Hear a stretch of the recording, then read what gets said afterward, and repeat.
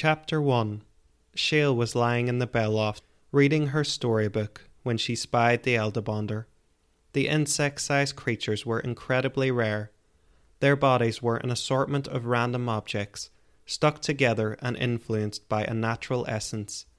This Eldebonder had a twig as a thorax, and attached to that were 7 stones, which acted as rolling limbs. "How did you get up here?" she asked it. It stopped. That was peculiar. It was difficult to tell of a creature that had neither ears nor eyes, but it felt like it heard her, like it was watching her. "Don't be afraid." She flattened her book, offering it a surface to climb onto. "I won't hurt you." As it edged toward the book, the huge copper bell in the middle of the room shifted, and from behind it appeared a red-haired boy. Shale could only watch in horror as he leapt on top of the Eldebonder. He laughed as he ground it under his boot, and when he lifted his foot, the sticks and stones were separated. The remains of the creature bled out its essence, which appeared as very fine tendrils of black smoke. "What did you do that for?" Shale said, slamming the book closed. "Do what?" Alishar asked. "You killed it." "Killed what?" He glanced to the sticks and stones. "The Eldebonder?" "Yes, idiot. The Eldebonder." "Oh, Shale, I didn't kill anything." He held up an index finger. According to A History of Species by Alarni Talagum, Eldebonders are entirely non-sentient. They're just unthinking forces that bind and move objects without reason or logic. It'd be a bigger crime to crush a daisy. "And if someone believed you were an unthinking force, Light Boy, would they be right to crush you?" "Only if they were spry enough to catch me." "Well, if you're half as slow on your feet as you are between the ears, that shouldn't be too hard." She reopened her book and tried to find where she'd left off. "Come on, Shale, you're not truly angry." "No, only the fake kind of angry." "All right." He lay next to her and rested his hands behind his head. "Because you do sound angry, and your nose is doing that twitchy thing it does when you're in a foul mood. But I believe you." He tapped his foot against the bell, creating an echoing beat. "And since you're not really angry, you won't mind if I stay up here with you?" "As long as you give me peace to read." "Must you read the day away again?" "I like reading. The characters in stories are preferable to those I have to deal with in real life. Besides, what else is there to do?" "Well, if you stopped being mad, we could go out." "Out where?" "Where else but to Silverwood Forest? It's a nice day after all. The sky is clear, the sun is out." She glanced at him from the corner of her eye, trying to gauge if he were being serious. "I thought you said it's only safe to leave the monastery on Lunar Day, when the Sand Mothers are busy with the Divine Sacrament. And normally that's a steadfast rule to abide by, but today they've dismissed us from all chores and ordered us to stay out of their way. When have you ever known them to be so lax?" "I did think that was odd. And earlier, I peeked into the prayer room and saw them decorating. But what does that concern us?" "Exactly my point." He sat bolt upright and pointed to the ceiling. "Last time they acted like this was when Duke Targost and his retinue came to sup. Isn't it clear that some manner of distinguished company is visiting, and they want their shameful like children to become scarce?" "I mean, that's possible." "Where better than to leave them in peace than out of the grounds? The way I see it, we'd be doing them a favour." It was impeccable logic, she had to admit. When it came to bending the rules, Alishar's mind rivaled that of Dungan the Great. "Are you quite sure it'd be safe?"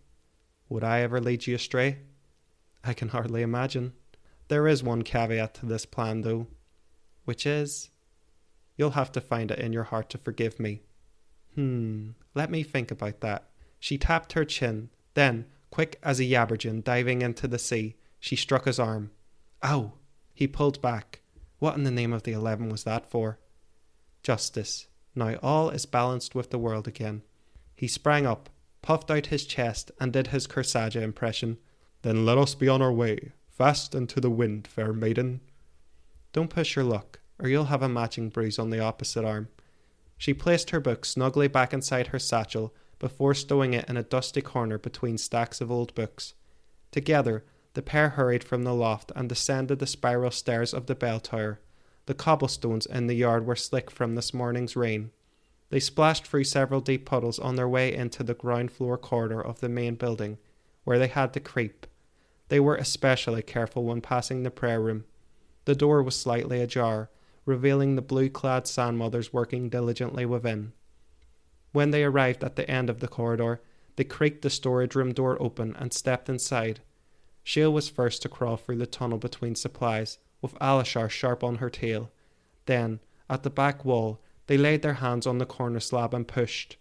As it shifted and groaned under their accumulative strength, dozens of bugs scurried free from the cracks. "Disgusting," Alishar said. "Try to refrain from murdering them." "I do wonder why you care so much for horrible things." "I'm friends with you, aren't I?" With a scrape and a heave, the slab slid free and the room filled with harsh morning light. "Ladies first," Alishar said. As chivalrous as a prince, she lay a delicate hand upon her chest. "And as patient as one too. Now get free before I have your head on a spike." "You'd be lucky to have an ornament so fine." Before he could retort, she ducked down and wiggled through the gap, ignoring the ants, beetles, and spiders that clung to her shift. When Alishar joined her on the other side, they quickly slid the slab back into place. Although it had rained heavily earlier, now the sky was clear with no clouds in sight, and the sunlight was fierce. Without the battering rain, the activity of the town was very noisy. It was only as the light children emerged from the alleyway and came onto the main thoroughfare that they saw why. Usually, Silverwood was occupied by peddler carts, traders, and children at play, but today hundreds of hinterland folk flowed along the rutted roads in a sea of rough spun.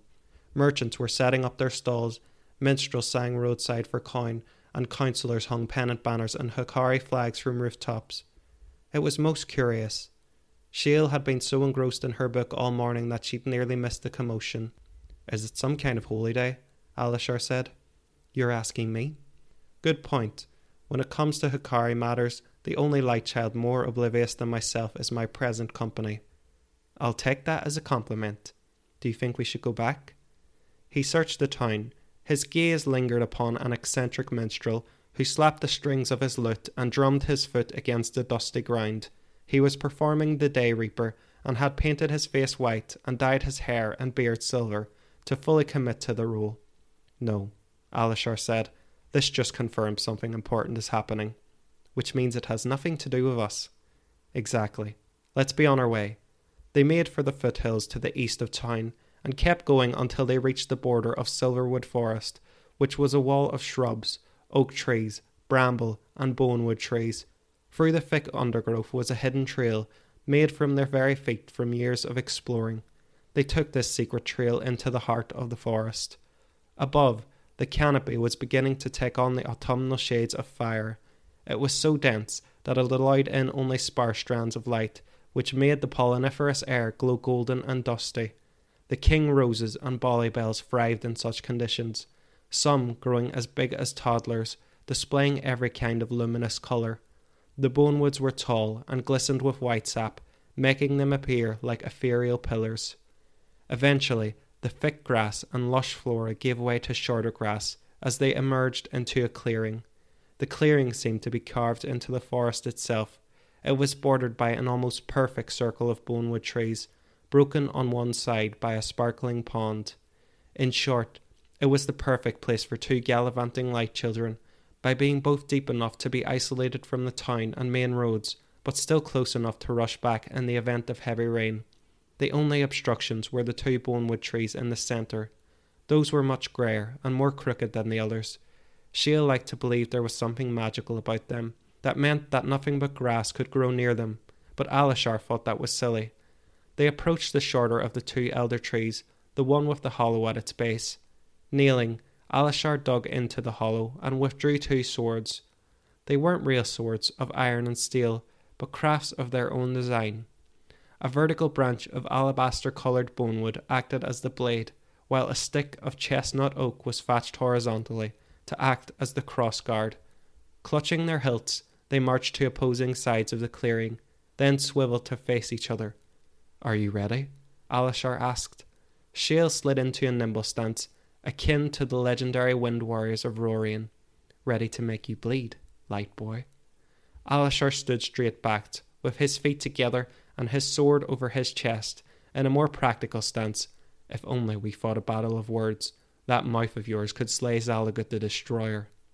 Seeing as the Malajar buried him beneath 3 leagues of dirt, I'll settle for you." They charged at each other.